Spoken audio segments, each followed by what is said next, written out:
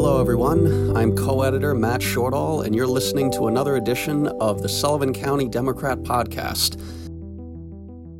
In our Friday, May 8th edition, you'll find our top story asking the question everyone has been seeking an answer to. Are summer camps going to open amid the COVID-19 pandemic? While local officials and business owners wait for a directive from Governor Andrew Cuomo's office, some camps have already announced they will not be opening this summer. Also on our front page, my colleague Joe Abraham had an interesting discussion with Catskill Regional Medical Center CEO Jonathan Schiller about how they're working hard during the COVID-19 outbreak to keep both residents and hospital staff safe and healthy.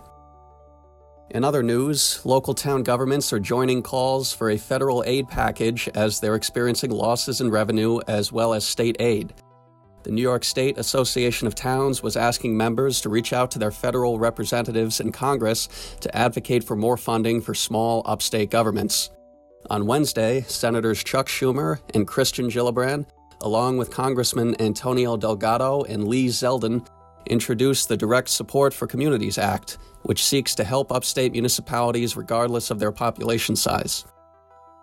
In other news, a group of concerned mothers gathered outside the Sullivan County Government Center in Monticello to protest the appointment of Michael McGuire as county attorney. McGuire was recently suspended from his position as Sullivan County Court Judge after a highly critical report by the State Commission on Judicial Conduct. A majority of legislators have expressed their commitment to stick by McGuire as the next county attorney. In our community life section, our Coping with COVID series continues with the stories of Sullivan County residents who are trying to make the best of a bad situation. Also in community life, and on a happier note, the Delaware River watershed is celebrated in New York with new roadside signage. In sports, we have another edition of our popular 20 for 20 series featuring two local athletes. We also have photos from the first few weeks of turkey season.